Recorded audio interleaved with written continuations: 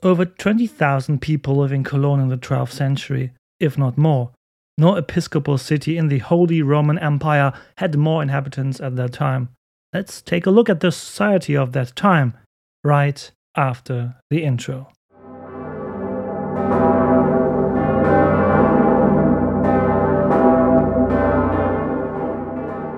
Hello and welcome back to the History of Cologne, a podcast about the city of Cologne, today's Western Germany, that is over 2,000 years old. But until it became what it is today, this old city on the Rhine has endured a colorful and rich past. Hence, it can therefore be seen as quite a European microcosm. In this podcast, you can listen as the city grows, from the Romans up until our present time. As far as possible, we look at the normal people in Cologne. So no bishops, kings or emperors. Who were these people? Where does the flower in Cologne come from? The Cologne penny is a kind of mini euro, so a little mini European currency. While we're on the subject of money, let's take a look at the life of the richest citizen of Cologne in the second half of the 12th century. And since life should always be taken with a sense of humor, the crowning touch. The rich citizens of Cologne give themselves funny nicknames, which we'll take a closer look at. The term city air makes you free is familiar to many in the German language. I have no idea actually if that's a metaphor in or saying in English as well. Maybe you can tell me that. Many think of the city in the Middle Ages as a place that was the better lot, in contrast to the situation of the rural population in the countryside who supposedly suffered under the yoke of the respective feudal lord and landowner. But this is a one-sided and sometimes glorified view of the cities in the Middle Ages. Urban society was also characterized by great social differences that were just as profound as in the countryside. At the top of the city population, we have the freemen. They are often merchants in long-distance trade, wealthy craftsmen, or large landowners and moneylenders, or many of the listed things at the same time. Nobles did not live in Cologne at this time. They preferred their castles or country estates in the countryside. Later, the nobility from all over the region, sometimes even from Europe, were to maintain houses in the city so that they always had a place to stay when they visited the city. But here in the 12th century, however, this is still a thing of the future. The free people of the city made up only a fraction of the city society. The overwhelming majority were unfree in some kind of way. Unlike in the countryside, most city dwellers could hardly afford to pay their respective lord grain taxes or such. So in the meantime, there was an increasing tendency to pay a fixed amount of money each year. Around 1100, 2 pennies per head were common. 2 pennies, there was some kind of money, but not too much money for a regular person. Otherwise, such sensuals were free to organize their everyday life. The Lord no longer told them who they could marry or what they should do for work, nor did the Lord require them to work regularly in the fields or on certain days of the week, as the lords had done in the past, in the early Middle Ages. Many monasteries and convents were sometimes also lords of sensuals and bondsmen. Often they were once transferred by nobles or lords together with a donation to the respective monastery. I like to emphasize it here again, the bonded people were not slaves.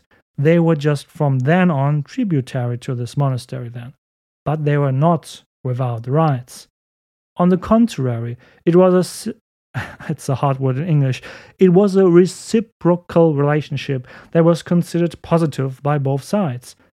If a poor little craftsman wanted to get his rights after being wronged in his eyes, he turned to his lord. From then on, he was responsible for claiming the right of his subject.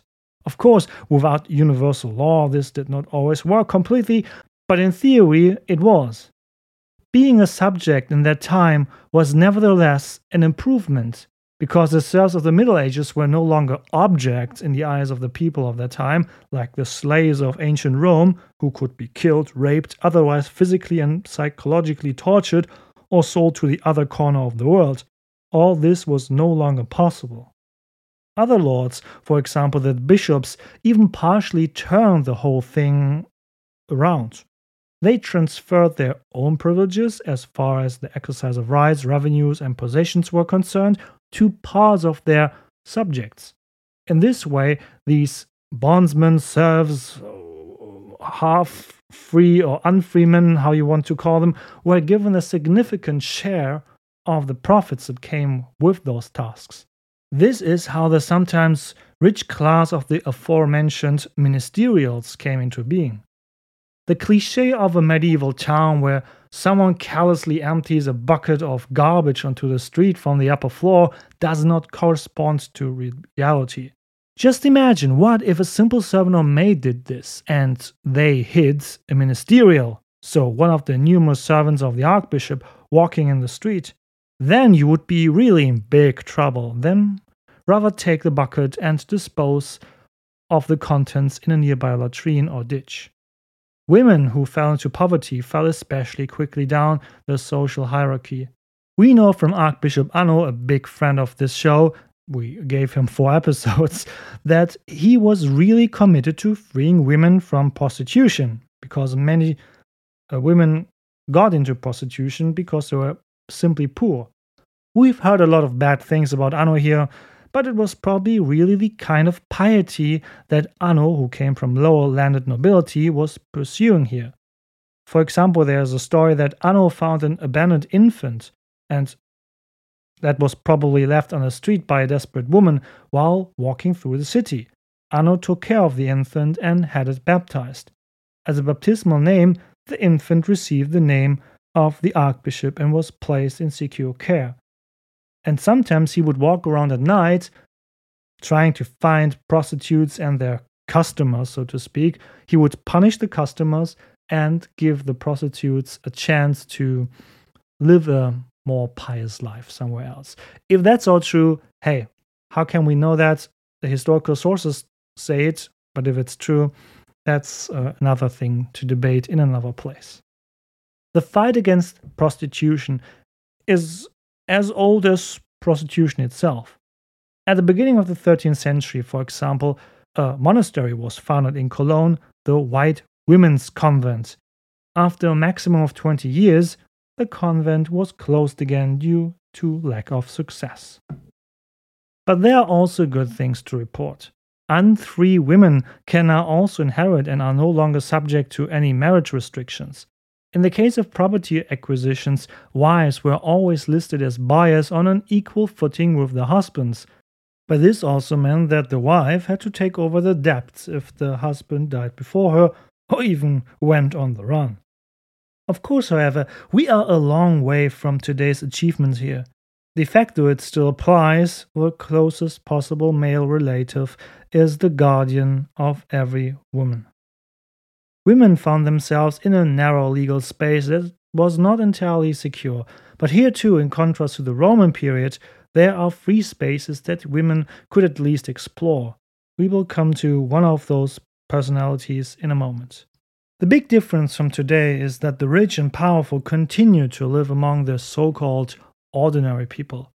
Even those who lived in a palace immediately re-entered everyday life as soon as they left it and stepped onto the street. Quite different from today, with private jets, own private islands, or gated communities, which are entire cordoned off neighborhoods or even whole towns. The ministerials were again the social climbers of their time in the period around 1100. Social mobility was possible, though not for everyone. As unfree men could gain wealth and influence as servants of the archbishop, as fighters and administrators. For the numerous properties in Cologne as well as in the entire archbishopric of Cologne, the archbishop needed help to administrate that. After all, he could not be everywhere in person and keep an eye on the day-to-day business. These ministerials were naturally recruited in Cologne from the Cologne population, which was in bondage to the archbishop. However, with the increasing wealth and influence, the ministerial staff becomes more and more, drumroll, wealthier and influential. This leads to the development of their own awareness of being able to represent the city and its people themselves. The development of the Richardzeche, the Brotherhood of the Rich, which we had some episodes before talked about, shows this clearly. Many ministerials were members of the Brotherhood of the Rich, for they also fought for more and more rights. So it was enforced from 1170 that the family of the ministerial was not in this unfree state, only the man, the ministerial himself. If the ministerial became rich, he could bequeath all this to his sons and daughters, without them being in bondage anymore. Furthermore, ministerials were allowed to enter into service relationships with other lords as well, and even to freely command property that they had acquired themselves. Cologne had a lot of immigrants at that time. Like so many medieval cities, Cologne attracted its inhabitants from the surrounding countryside. The sad thing, as so often, the sources are almost completely silent about the non-rich people. Only the upper classes often give us clues about areas from which people immigrated to Cologne.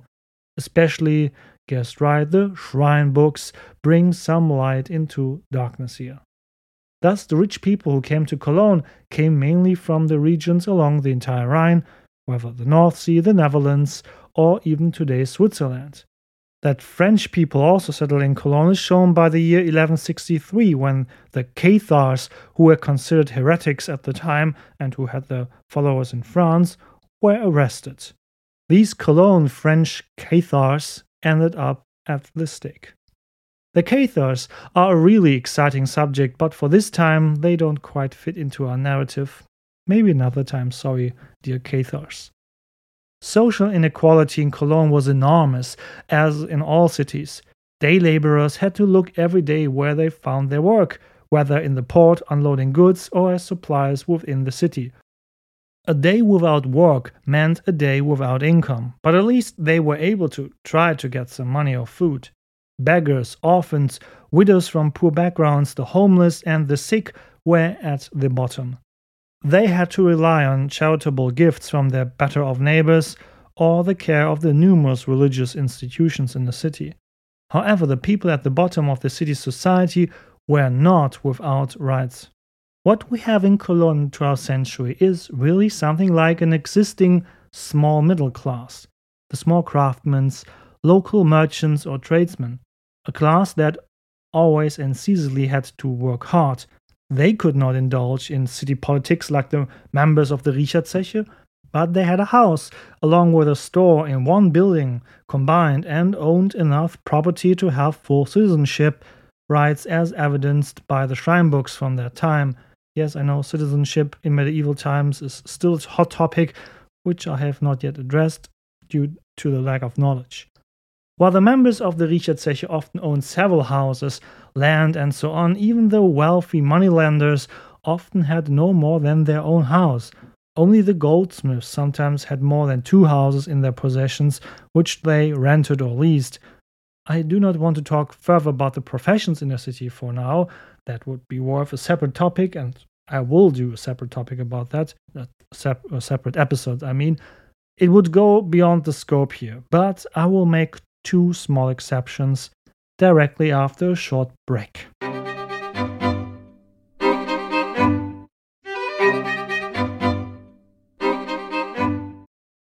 Agriculture was everywhere in the walled city, which seems rather strange when you think of a densely urban area. And even though people didn't always eat plump grain porridge, grain products were of course an important part of the diet, just as they are today. Since there was hardly any room for it in the city, let alone enough wind or water, the city's mills were located on the Rhine River. Yes, that's right, mills were anchored in the middle of the Rhine on boats. For this purpose, piles were driven into the Rhine and the Rhine mills were chained to them. The current moved the corresponding water wheels continuously and transferred the power to the millstones which processed the grain into flour in wooden sheds next to them. You can't really picture that right now? Don't worry, I will post some pictures on my homepage, thehistoryofcologne.com, and the coming days on social media. Because thanks to Mr. Anton Wunsam's City View, we have an accurate drawing of them. By the way, the best documented drawing of this kind. Working on a Rhine mill was not without its dangers. One was always exposed to the current, and a largely fixed object in the river also in danger of being rammed by ships coming or passing by. These Rhine mills shaped the face of the city for a long time, and they were also hotly contested. Rich citizens or the archbishop constantly fought over this lucrative source of income. They were first documented under Archbishop Bruno in the middle of the 10th century, also a big friend of the show. Unfortunately, we know nothing about their performance, so meaning how much grain they milled a day or a year, and their number also fluctuated. Around 1200 AD, there were more than 30 of them in the Rhine. At the beginning of the 19th century, there were only 2 left. Shortly thereafter, these 2 relics of a 900-year history of operation also disappeared when the first industrial mills went into operation in Cologne. Economically, the period was also marked by an upswing. The Cologne penny was, of course, not the only currency minted in the empire. The rulers of the Holy Roman Empire had transferred the right to mint coins, especially to bishops, in more recent times.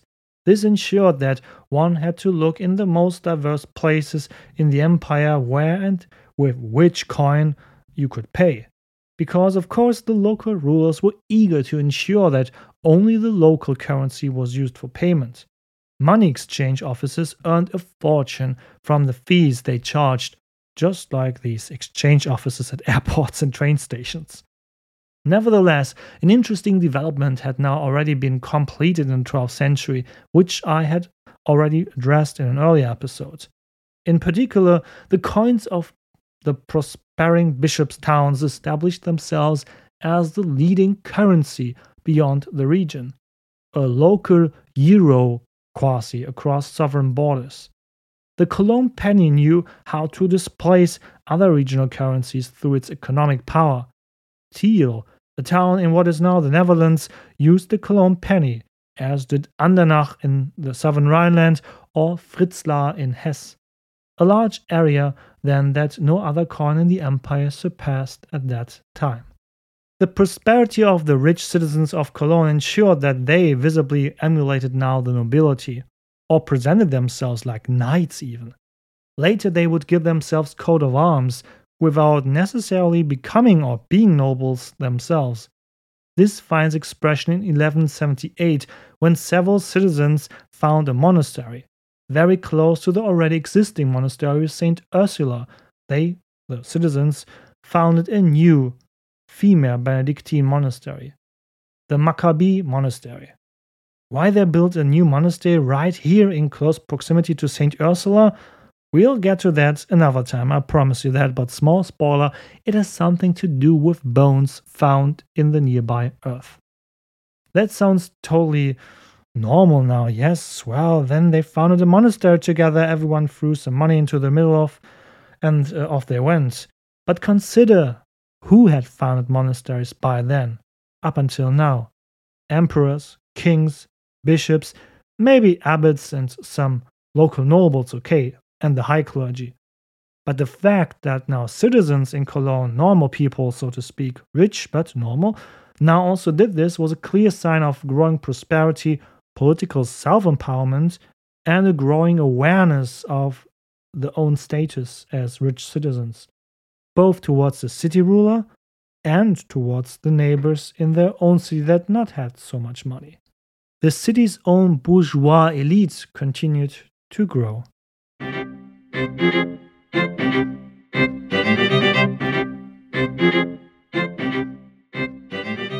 As you know, the historical sources do not provide precise statistics or lists. Rather, we have to make use of individual biographies or information from the shrine books. The Scrooge McDuck of that time within the Cologne population was a certain Gerhard Unmarze. Now, the German language has always evolved over the centuries, then as now. Thus it comes that one finds at first nothing strange at the name Unmarze, even as someone with German as native language, like me. In those days, however, Unmarze, and I'm not even really sure if I pronounce that word right, because I never heard of it before, Unmarze meant something like intemperate or the immodest. So actually a not at all flattering attribution for a respected and wealthy man. In Cologne, however, people had a sense of humor even back then and looked at many things with a twinkle in their eyes, but we will come to that later. Gerhard Unmaze came from that very class of ministerials, the circle of servants of the Archbishop of Cologne. His biography shows how it was possible to go from being an unfree servant to the richest inhabitant of Cologne of his time. Just for reference, the surname Unmaze is not a surname at all, but only a byname. Surnames were hardly common in Europe at that time. Especially in Venice, they had them at that time already, I think, but not yet in Cologne. And the great thing about a byname, you can change it or vary it. At the beginning of his career, he called himself Gerhard vom Hof. This, of course, vom Hof, so from the palace, meant the palace court of the archbishop, to which Gerhard as a ministerial naturally felt closely connected to. Since this was also connected with prestige and power, Gerhard carried this epithet with pride until he later gave himself the other epithet, the immodest, the Unmaze. Gerhard came from a family that already had great wealth and prosperity in the city. His father of the same name had also already served as a ministerial. Born around the middle of the 12th century, he thus had ideal starting opportunities, in particular documents and the shrine books of St. Lawrence, the ward where he later lived, give us much information about Gerhard's further life.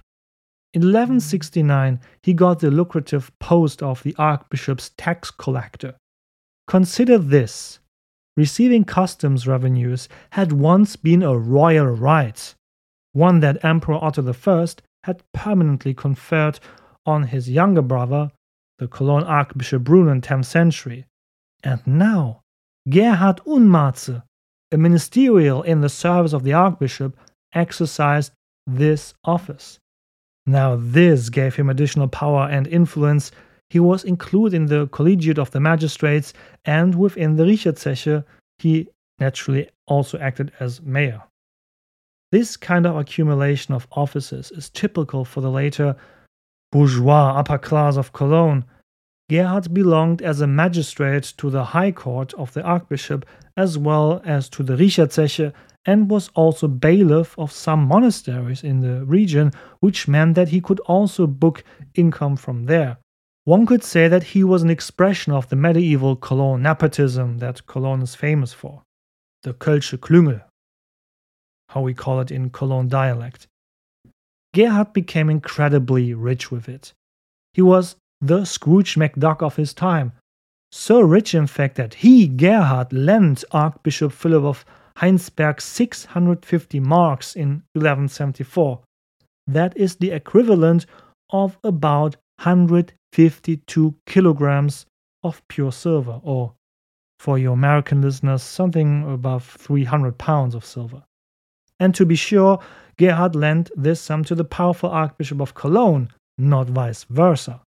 The Archbishop was in dire need of money at that time, as he had seized the Duchy of Westphalia for the Cologne Church as a secular territory to rule and needed some funds to secure his rule and expand his territory there, giving gifts to local nobles and building castles. You can see his tomb of Philip of Heinsberg in Cologne Cathedral to this day, and his sarcophagus is also itself a mini castle. No joke, really, look at it. If the richest inhabitant of the city could negotiate with the city ruler at eye level, what could the entire population achieve politically? Of course, the Richterzeche in particular always had this in mind. Gerhard Unmaze was thus ridiculously rich and powerful. His brother Dietrich was to imitate his brother in almost everything as well, becoming a minor bailiff, mayor of the Richterzeche, and becoming a magistrate as well. For this, Gerhard Unmaze stands perfectly for this development, becoming powerful and rich inhabitants from being a ministerial, these unfree servants of the archbishop. Many of them would later represent the upper class of the Cologne citizenry, first economically, then also politically. You can still visit the location of Gerhard Unmarz's house today. Gerhard lived in the ward of St. Lawrence, as already told. That district, south of the Cologne Cathedral, which also administered the shrine books for the Jewish quarter as well. However, his address, Am Hof 2222, does not present a nice sight at present here in the year 2023. Unmarz's house has not stood here for a long time, of course, it has long been demolished already. Until 2022, a post-war building stood here, and it was not in good shape anymore. And it was perceived as an eyesore due to the vacancy of the store on the first floor, for example, that used to have a steakhouse in there for tourists coming by after visiting Cologne Cathedral or the Old Town. As I said, it was not a nice-looking building, like many of the buildings that were quickly built here after the Second World War. So they tore down not only this single building, but the whole street. So at the moment you will find a huge construction gap and the construction site itself there. Gerhard Unmarze represents a new type in his era. Of course, he continued to trade in goods. Often the income of a ministry was paid in goods instead of money, with which then the respective ministerial may trade independently. But the period of the 12th century also shows that the money economy had clearly gained momentum. Many more coins were in circulation and in use. Thus, Gerhard traded not only in goods, but also in money itself, which, after all, the loan of the Archbishop proved. Thus, Gerhard is someone who does something that appears in this period in Europe in all places where intensive trade is carried out. He is one of the first bankers of his time, even if that was something quite different at that time than it is today. Gerhard did not give loans with interest, which was actually forbidden, although there were many loopholes for it. Rather, he had his debtors give him collateral that he could seize in an emergency if the debtor could not pay anymore. In this way, Gerhard got hold of a lot of land in Cologne and buildings in particular, as he took possession of the houses of his defaulting debtors. A true Scrooge McDuck, as I said. There was hardly a farm in or outside the city, for example, that didn't somehow belong to him or where he had his fingers in it. Gerhard died without children of his own in 1198. Almost everything, except the house Am Hof 2222, was inherited by the widow Richmut, Gerhard's adopted daughter. She founded the monastery Weiher in the west of the town in front of the city walls and took her 4 young daughters with her. After her death, she bequeathed the entire property and wealth that she inherited to this monastery. Of course, Gerhard Unmarze is immortalized as a figure on the historic town hall tower today. He is depicted as a merchant with sewn-in scales as a pattern on his coat. In his hand he holds a box full of money bags. At his feet is a warehouse with numerous rolled-up documents, a sign that he owned a lot of property. Almost everything we know about him, in fact, we know from business documents of that time.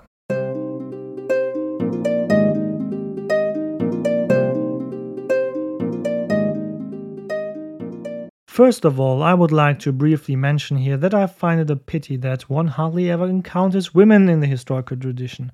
The next candidate I present here is also a man, but as a third example, I am pleased that a prominent woman from the upper class of the city of Cologne will be mentioned here as well. If Gerhard Unmarze was already considered part of the upper class because of his father, the life story of Arnold Kuscheren, I have no idea if that's the correct way to pronounce his old German name, is that of a true social climber. In his younger years, Arnold probably grew up in the service and dependence of the Pingstorf farm near Brühl, a town west of Cologne today. In the settlement of Pingstorf, they were specialized in the production of ceramics. Short throwback. Do you remember the very first episode of this podcast? About Cologne in the Stone Age? There I mentioned the so-called Bandkeramiker or linear pottery culture, who also used the clay deposits located here for their pottery around 6th, 3000 BC. 7,000 years later, so in the 12th century, pottery is also produced here. The pottery from Pingstorf production in the High Middle Ages was then brought to Cologne, loaded onto ships, and sold as far as England and Scandinavia. A probably lucrative business which made the unfree mentioned Arnold here very rich. So rich that he was given his freedom around 1170 by Archbishop Philip of Heinsberg, yes, there is the good guy again, who was probably the lord of the manor here. Surely Arnold had motivated the chief shepherd of the Cologne church a bit with a few coins that he made over the last years.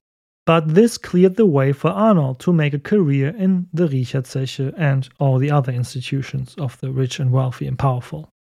What probably also happened.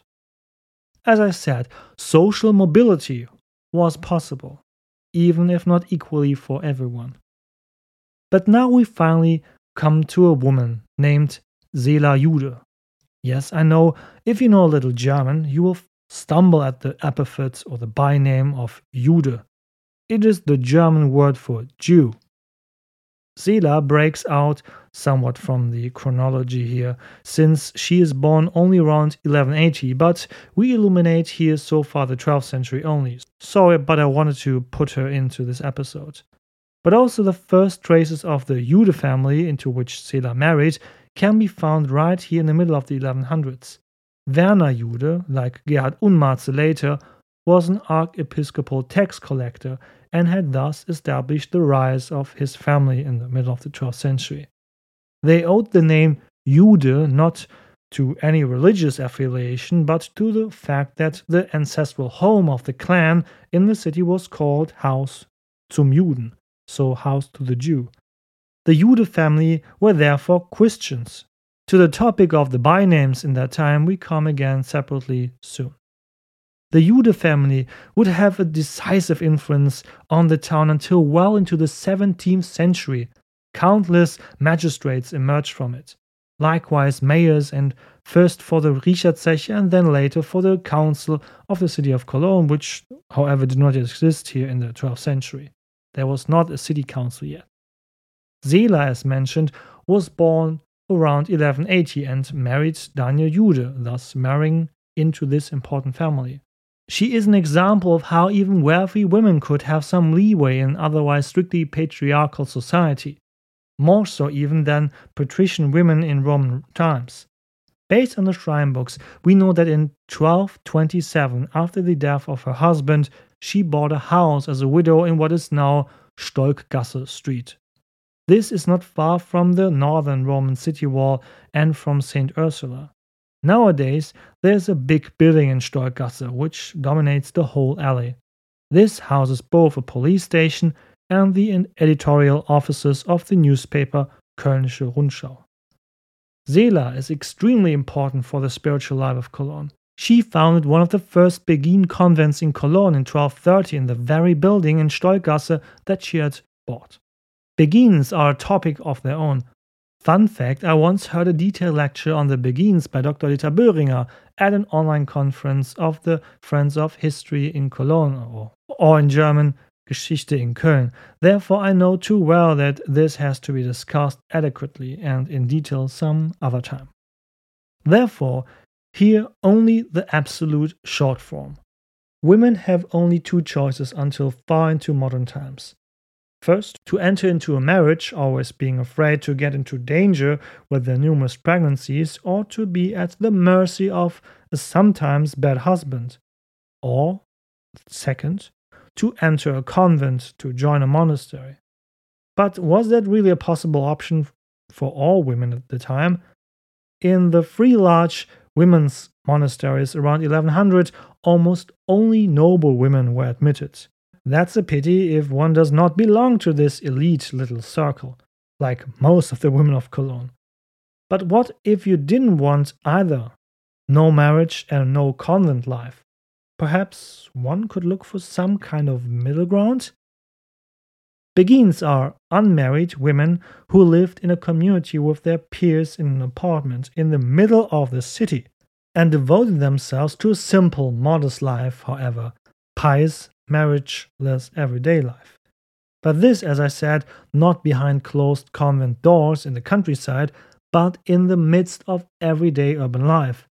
At home they pray, they work, and outside they do charitable acts within the neighborhood. As I said, we will have to shed appropriate light on this another time. However, the Beguines represented a new form of spiritual life from 1200 onwards, and Cologne in particular was to experience a real boom in Beguine communities. At times, there were more women living in Beguine communities in Cologne, indeed in all of Christian Europe, than there were women in traditional convents. It was a decentralized and yet almost simultaneous spiritual movement around the year 1200. Sela Jude, mentioned here, was someone who was instrumental in promoting this. She is depicted as a figure on the historic town hall tower as well, and has a small Beguine figure at her feet, including a house of the Beguines. Let's also come to the subject of epithets, or bynames, on which we will be happy to list other shorter biographies from that time.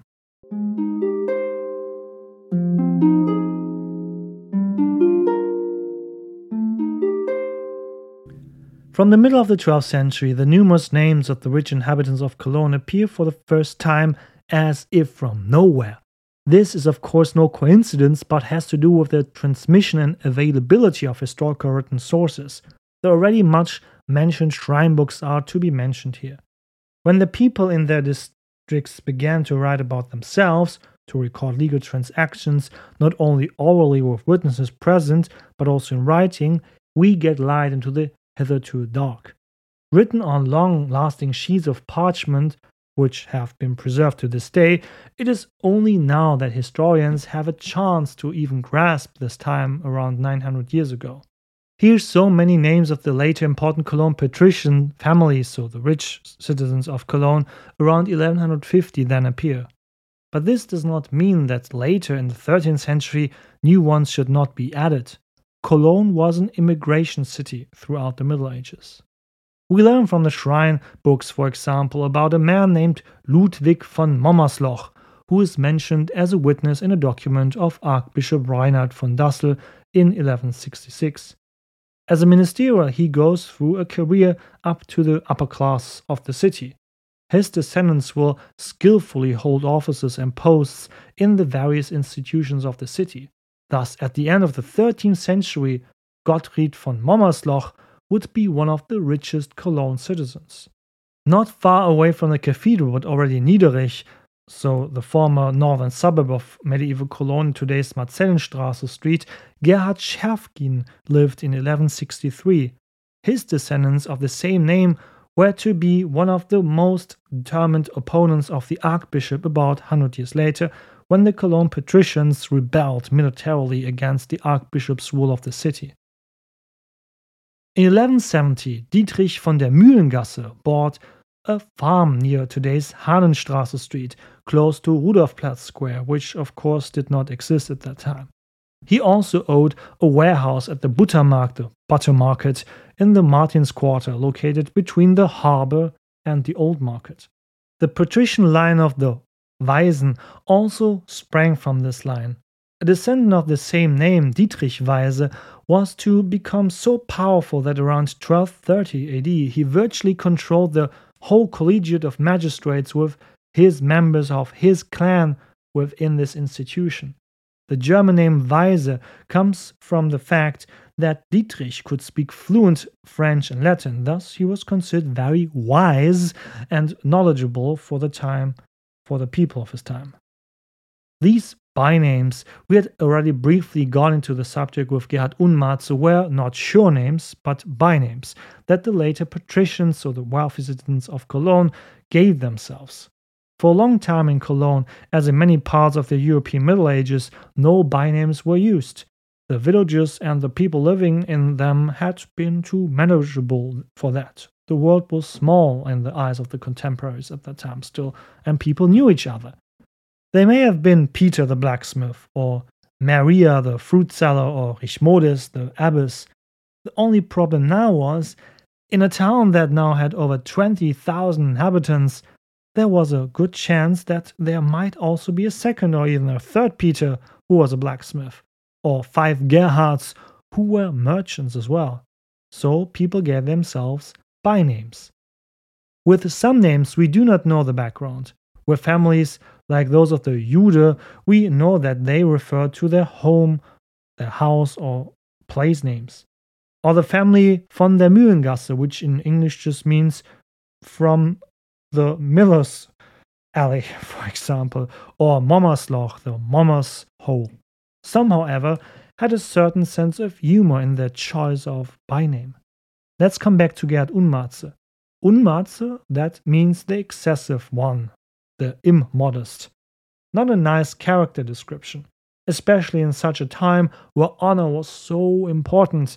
Here Gerhard turned the knightly ideal of moderation into the mocking opposite. The intemperate, the immodest, was thus not related to his wealth, but his character. Above all, the name was not meant too seriously. It was meant to be a funny joke, part of the personal branding, as one would say today. This means one thing above all. Whoever was so rich and powerful did not have to fear that such a name would discredit them. Or to put it another way, one could simply afford to be called that. Regardless of the byname, people still had a huge amount of respect and maybe a little bit of fear for a Gerhard Unmatze person. Further examples support this. Around 1170, we learn of a man named Everhard who lived in the former northern suburb of Niederich, in today's Maccabeerstraße, where also the monastery mentioned here at the beginning was located. He and his descendants later called themselves Kleingedank, so small thinking in English translated.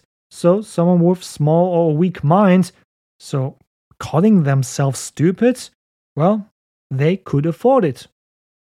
Good with punches, and not only with punchlines, so words alone, or blessed with a strong fist, was probably around the year 1140 a man named Albero, who gave himself the byname Hardefust for himself and his descendants.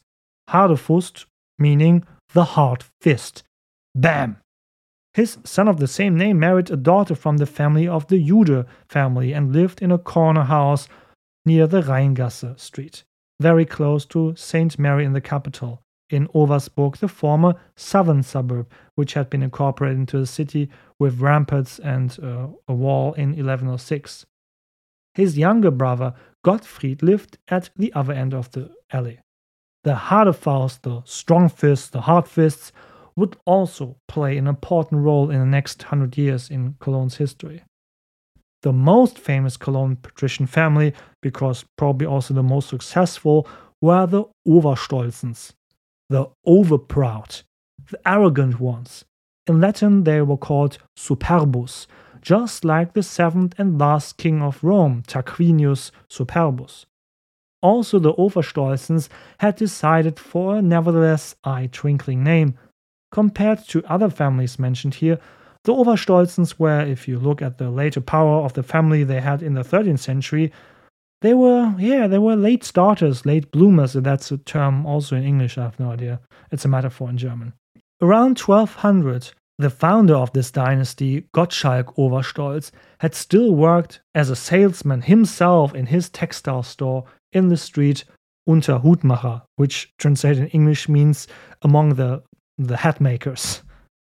Throughout his life, however, Gottschalk was denied access to the elite circles of the city society, whether as a ministerial, as a witness to archiepiscopal documents, or even as a member of the Riecherzeche. But Gottschalk Overstolz probably did well, because when Gottschalk died around the year 1205, he was rich in money, property, and children. 9 in number became adults, which he had married well into higher classes.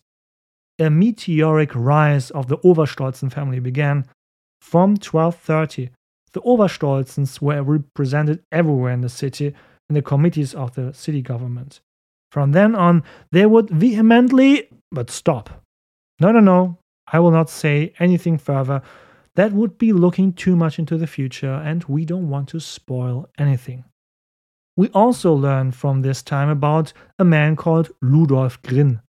Grin, and in English it has the same meaning. It's the grimacing one, the grinning one, who was a magistrate in 1149. His descendants were to do a lot of things, the Grin family members, but no, I will not talk about them either because I don't want to spoil anyone. I don't think it would be helpful to make any more enumerations now of family names. We still have far too many families left for that, like the Arducht, the Gier family, which means the greedy ones, the family of Hirz, Hirzelin, vom Horn, Lüskirchen, Quattermark, Schärfchen, Spiegel, Fool-Eye, which means rotten egg, by the way, or Fat Shoulder, meaning greasy shoulder. All important families, which we will then deal with at the appropriate place and time. Okay, those were the names of the rich and powerful of Cologne. What was then with the normal people, the ordinary people?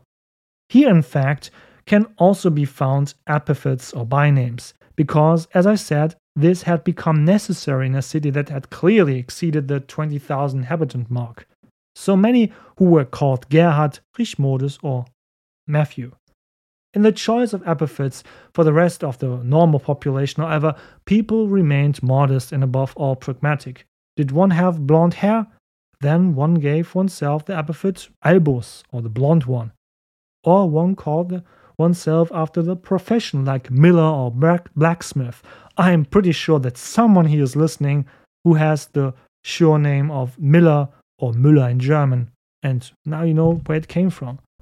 Or one named oneself after the place from which one had immigrated, like Suevus, if you came from Swabia in southern Germany, or the place where one lived at present, either the corresponding street, if it had a name already, or the adjacent parish church. So, for example, I am Matthew from St. Gerion, or something like that. Let's take a last small break.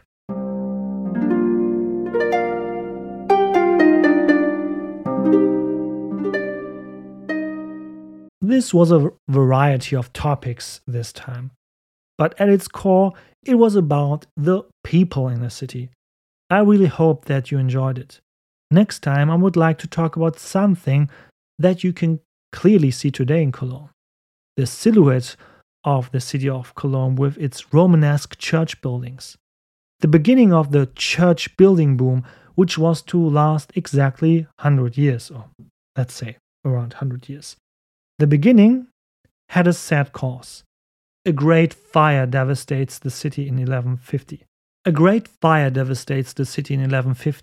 Large parts of the city become victims of the flames, and the densely built up Martin's Quarter at the city harbor, the eponymous monastery church of Great St. Martin, collapses. So they decide to build a new church here, in the Romanesque style.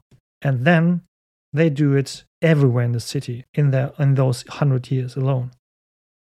What actually makes the Romanesque style so special and fascinating as a hinge between old and new, you'll find out in the next episode. And believe me, the Romanesque style is more than just boring talks about architecture. Believe me, it has a whole set of thinking behind it. As always, Cologne, the High Middle Ages by Hugo Stehkemper and Karl Dietmar helped me as literature this time. Manfred Grothen's The German City in the Middle Ages, the title is of course in German, was also of great help, really. It's a great book, it's such a good read, it's so well written. Really, it's one of the best books about this topic I've ever read, especially concerning the epithets of the patrician families. With the many biographies in this series, the Cologne Dictionary of Persons was also an indispensable support. At the end of each episode, I have to say thank you. Thanks for listening, for your lifetime. Really, it means so much to me.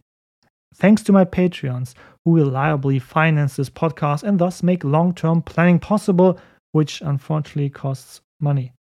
Thanks also to those who left me something in the hat via PayPal as a tip. Thanks this week to Lisa, Johannes, Ulrich, Thomas, and Sylvia. So again, thank you so much for taking the time to listen again. If you enjoyed the episode, let's join forces to form the Cologne triumvirate of the podcast world. Subscribe, rate, and share the podcast so that even more history lovers can experience a journey through the centuries.